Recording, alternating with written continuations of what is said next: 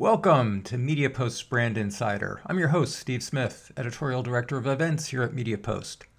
Each week we interview marketing leaders from companies old and new about how they build and evolve their brands on an unpredictable media and culture terrain. In addition to this full audio interview in podcast form, we also publish a companion newsletter with highlights from the Q&A. MediaPost has been covering marketing and media news for over 20 years. You can find the Brand Insider Weekly as well as our daily coverage at mediapost.com. For now, let's get into it. Let's welcome to the Brand Insider Michele Waits. She's the Vice President of Marketing and Commercial Support at Illy, the coffee makers. Illy Cafe is an 80-year-old premium coffee brand. Many of you will be very familiar with that red logo that you see on store shelves. The company just launched a major multi-channel campaign it calls Welcome on the Road to Happiness. We'll embed the video for this campaign in our newsletter, but it's a high concept piece that tries to weave together the themes of quality product sourcing, fair trade, sustainability, sociability, and shared experiences, and coffee drinker happiness. I'll let Michele riff on this in greater detail in a second. She heads North American marketing for the Italian coffee brand Illy. She came to the company in 2020 after 11 years at Starbucks. So welcome, Michele. Thanks for joining us. Thank you for having me. So let's start with coffee generally as a category. You spent over a decade at Starbucks. You're well acquainted with the lay of the land when it comes to the U.S. coffee market. Tell us about the main marketing challenge in this category. Obviously, most of us, certainly those of us who are coffee lovers, have seen this explosion of brands coming at us from all channels. Especially the D2C channel. Where has Illy been in all of this? And how do you sort of scope out the nature of the market and the key challenge for a brand like yours? To answer the first part of your question on the challenge, I think, the saturation of the category is definitely one of the biggest challenges. We used to talk about it in terms of waves of coffee brands, and we're either in our fourth or fifth wave right now. And so that, I think, really speaks to the saturation. I think what that means for brands in our situation is it's really important to have a story, and it's really important for us to have a point of difference and a reason for being. And I think what's really unique about Illy is we've been around for a really long time, and we know from our data that a lot of people know us, but not a lot of people really know who we are. So we have close to 80% brand awareness, but we have very, very low awareness of exactly who we are. And I think that is the opportunity.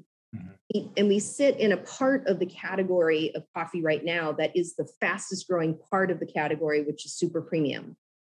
Super premium definitely benefited from the idea that a lot of people couldn't enjoy coffee away from home, so they started buying for home. And many of them wanted to raise the quality and raise the experience level. And so we've seen a lot of that super premium growth. And that's exactly the sweet spot for Illy and where we play. So we feel like the time is right, where there's a nice match between the consumer need and what our brand offers. And we believe that the biggest challenge and the opportunity for us is to really tell our story in a compelling way to the US consumer. So before we get into this campaign specifically, up to this point, typically, what had been Illy's sort of come to market strategy for the US? Where were you allocating your resources? I guess I phrase it as we really told our story through a lot of third parties. We've been pretty prominently on the scene in on-premise. And so we've had longstanding relationships with accounts like JW Marriott. We have a relationship with United Airlines.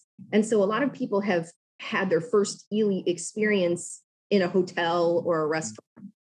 And because of that, I think that's what helped to give a bit of brand awareness in the US, but without really having ourselves tell our story first person. So what we're attempting to do with this marketing campaign is to really tell our own story in our own words. By the way, since you just mentioned two industries that got gutted by the pandemic, was that part of the motivation, or is that something that sort of moved you towards this strategy? Was the pandemic and having such important partnerships sort of just shut down for a year? I think the strategy to really drive our brand awareness and to really tell our own story precedes the pandemic. But to your point, it really, I think, accelerated the need for us to move in that direction. And I think, you again raised a really good point about how when you're starting to play either in the CPG channel or the online channel, you do have to tell your own story to be really relevant with consumers. So, you're clearly, this campaign really does mark a shift in strategy, going more direct to consumers and brand building. Tell us about the campaign itself. The theme of the campaign, is it based on any sort of specific market research about your read of the competition, about a read about your own brand, about consumers? What sort of pushed you in that particular direction for the theme of this? I think the consumer insights really helped us to understand how people were feeling in the middle of the pandemic and also through the pandemic. But I think in terms of how we articulated ourselves and how we told, again, I keep saying our own story, that we didn't really need research for that part of it. So what our research showed us is that, certainly people's values shifted a bit during the pandemic. And our brand has always tried to express happiness through coffee and coffee experiences.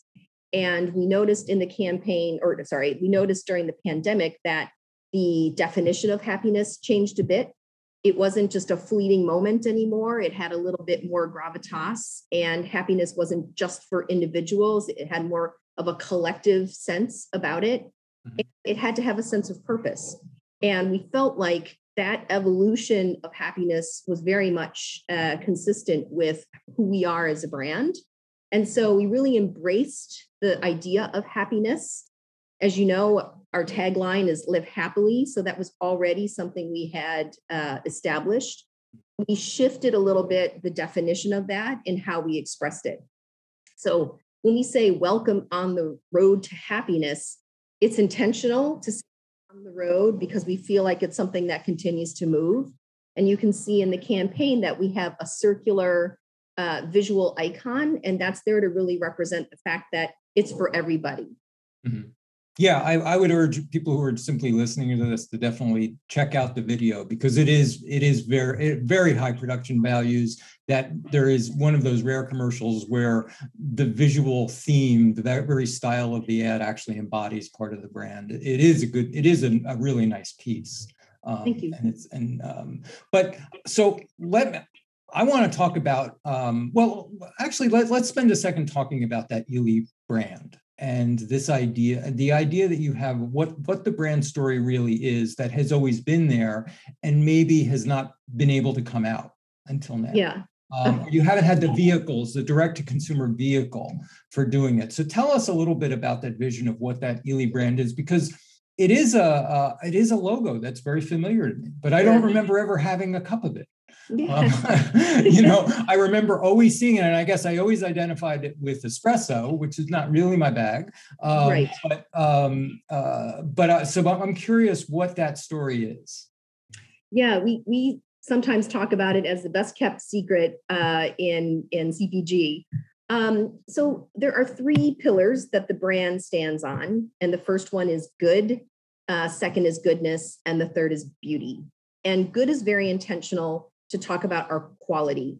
And the quality comes all the way, starting from how we source our beans and the quality of the beans that we source.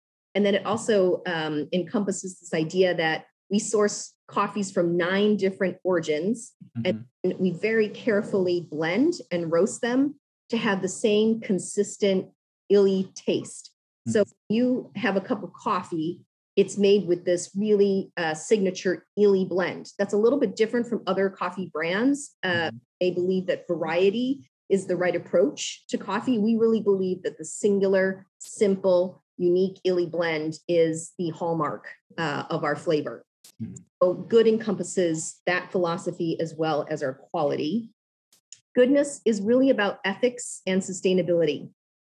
We've always been a company that seeks to do business in an ethical way. And this is the 9th year where we received the Ethisphere Award, being an ethical company.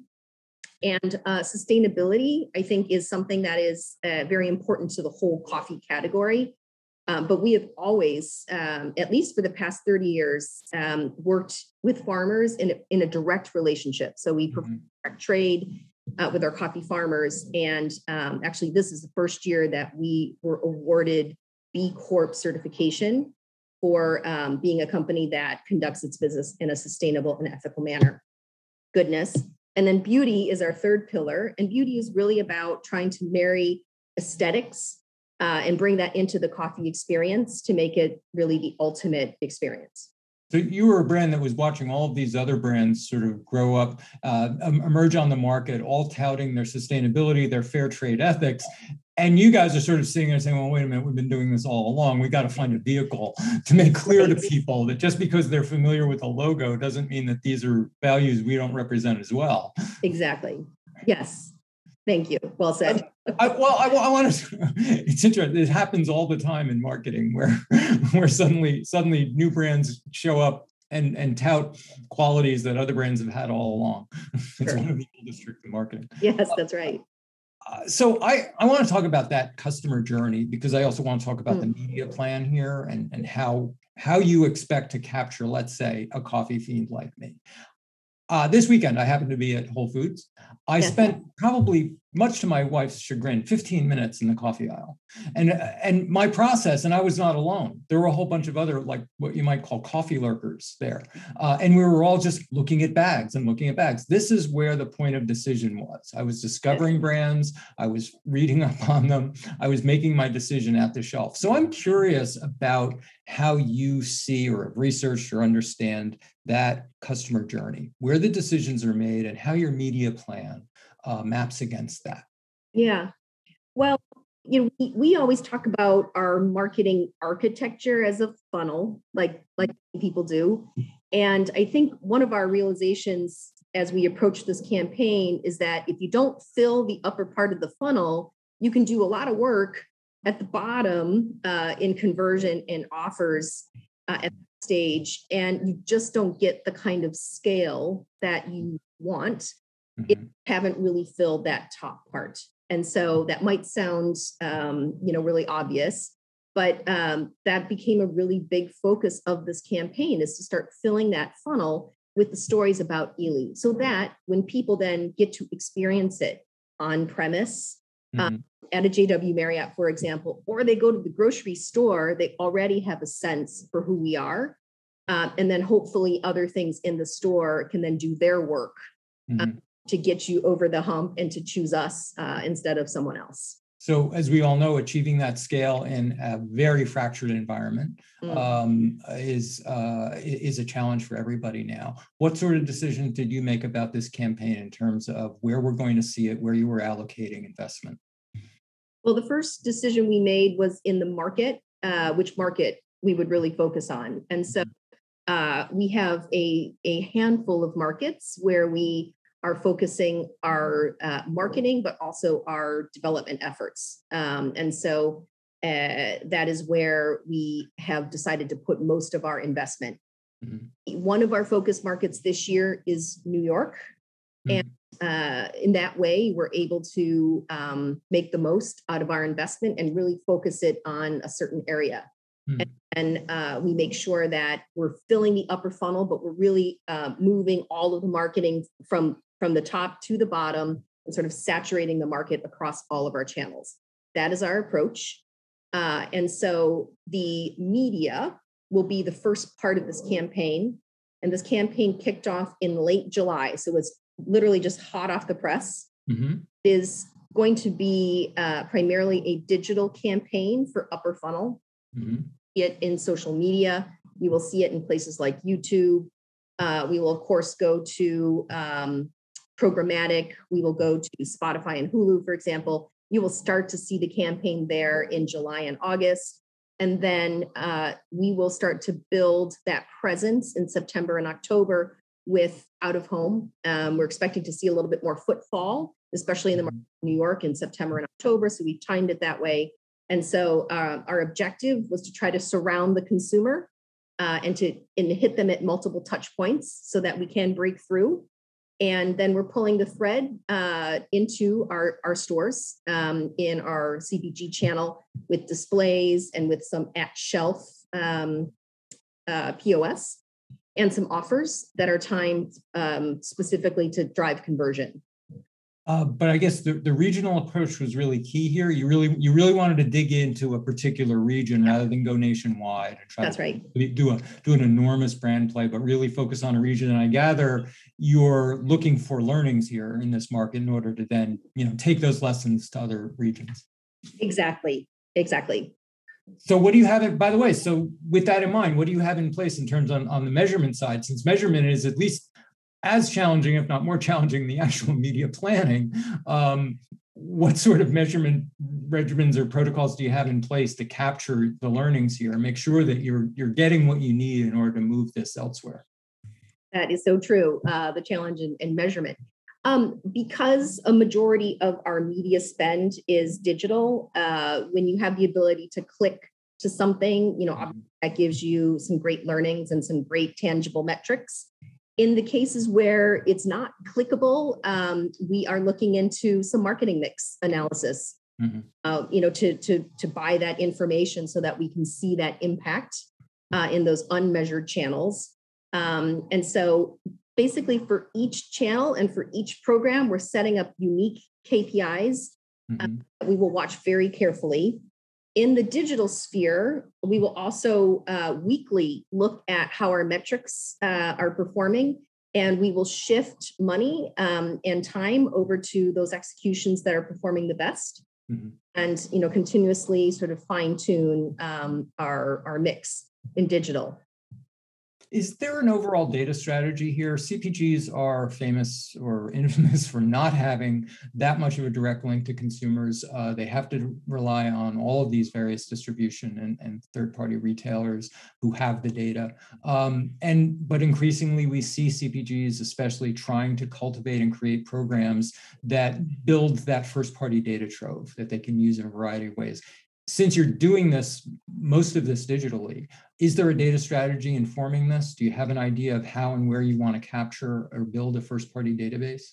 Yeah, to be honest, we are in the early stages of really doing that. But again, because we're able to measure our data from our e-commerce site, and our e-commerce site in the past year has really grown tremendously to be about the size of our CPG business. And so that gives us some incredible first-party data that we could apply to other channels, just as a reflection of how the consumer is voting. And so we are digging into that as a first-party data source. We also can get data from our own stores, and so that's another nice reflection of consumer behavior. But in unmeasured channels, let's say, we're working very closely with third-party data suppliers to help us really get better insights, and then bringing those all together to get a more collective view of the consumer.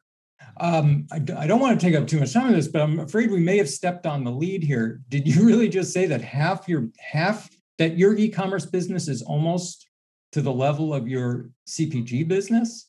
Yes. And that's grown that much in the last year? I mean, yes, that seems like something that's worth at least spending a moment on, because I've spoken to a lot of CPGs, and yes, they've gotten some more e-commerce traffic, but I don't think generally at that scale unless they started out as D2Cs. Yeah. So I think part of that is how we've built our business in the US, where our on-premise business is still our biggest business. And so CPG, I think we're in the early stages of really trying to grow our presence and our footprint, and also trying to figure out the right places to be within CPG. But our e-commerce business has not only grown significantly during the pandemic, but it's also an award-winning e-commerce website. And we have no barriers in terms of what we can offer of our whole portfolio on the e-commerce site. And so we have really established, I think, a very strong and still growing business in that space. Did you find, is that partially a function of the on-premise business? Does that drive more e-com awareness than, say, a standard CPG distribution? I'm curious, what was driving that interest? I mean, how did people even know? Most consumers don't identify CPGs with e-commerce. They sort of have to be driven to it in some way or convinced about it. So how did you build that part of the business? I do think that has been helpful. Anecdotally, we hear a lot of people say, "Oh my gosh, I had your coffee when I was traveling in Italy," or "I had your coffee was on vacation at XXY. I had your coffee at this restaurant." And so, yes, I do think then the next step is, looking to see where you can buy it. And with an online presence and a site that's easily shoppable and has so much variety, I think, that it is helpful. I would say, though, that, again, we're in the very early stages of CPG business, and we are looking to expand that clearly. So you're an 80-year-old brand coming into a market that has simply been, as you started out by saying, saturated. So let's pull back and look at, say, the future of coffee marketing and coffee brands. Is this number of coffee brands sustainable in the market, or is this a market that simply is going to fragment into a lot of sort of boutique brands that a lot of us engage in, and then maybe a few Uber brands that get most of the other business, or is there going to be some sort of shakeout or consolidation? As you look forward to the next 3-5 years of the coffee business, what does it look like? I think coffee's not unlike other categories where if you have a clear position or something really unique to offer, that's a good position to be in. I think the scariest position to be in is that middle of the road. And as we look at the coffee category and what is growing today, this idea of super premium really going to a even more premium place than, perhaps you may have been thinking 2 years ago. There's a handful of brands there that I have carved out a space that is compelling. And I think they're telling their stories as well. And when that benefit or the profile of that brand is interesting to people and it's somehow relevant to people, that's a really sweet spot to be in. And we feel like we are in that part of the category, and we would really like to partner with retailers and to really start growing that part of the category. I think other parts of the category that grow are a little bit niche. When you have a ingredient or you have a function or a benefit, obviously, sometimes those are successful from an innovation standpoint. So those there might be a little bit of that fragmentation, but growth in those areas. And I don't think any of us are giving up our coffee anytime soon. And those of us who are hooked are really hooked. I mean, I'm not. There's sort of an inbred sustainability to this market. Sure. It's the kind of addiction that we brag about. Yes, it's true. It's one of the few products that's true in. It's an acceptable addiction. Right. Yes. Michele Waits, this has been loads of fun. Thank you very much. I'm actually about to go shopping, and you've convinced me to try illy. So I don't remember ever trying it. I've probably had it, but I don't think I've ever tried it. I hope that you do. And honestly, please let us know. Please let me know. Oh, I will. I will. I hope so. I hope this is just the beginning of a conversation. Okay. Michele, thank you so much. Thank you. Thanks for hitting play on MediaPost's Brand Insider podcast. We're here each week interviewing marketing executives from large and small, legacy and emerging brands. They share their experiences navigating the challenges of commercial clutter, media distraction, and consumer disinterest. You can also subscribe to the Brand Insider newsletter for edited text editions of these Q&As. For this and all of the marketing and media news reporting MediaPost has provided the industry for 2 decades, head over to MediaPost.com. And if you have any thoughts, comments, or suggestions for Brand Insider, you can always reach me, Steve Smith, at steve@MediaPost.com. Until next week, let's market carefully out there.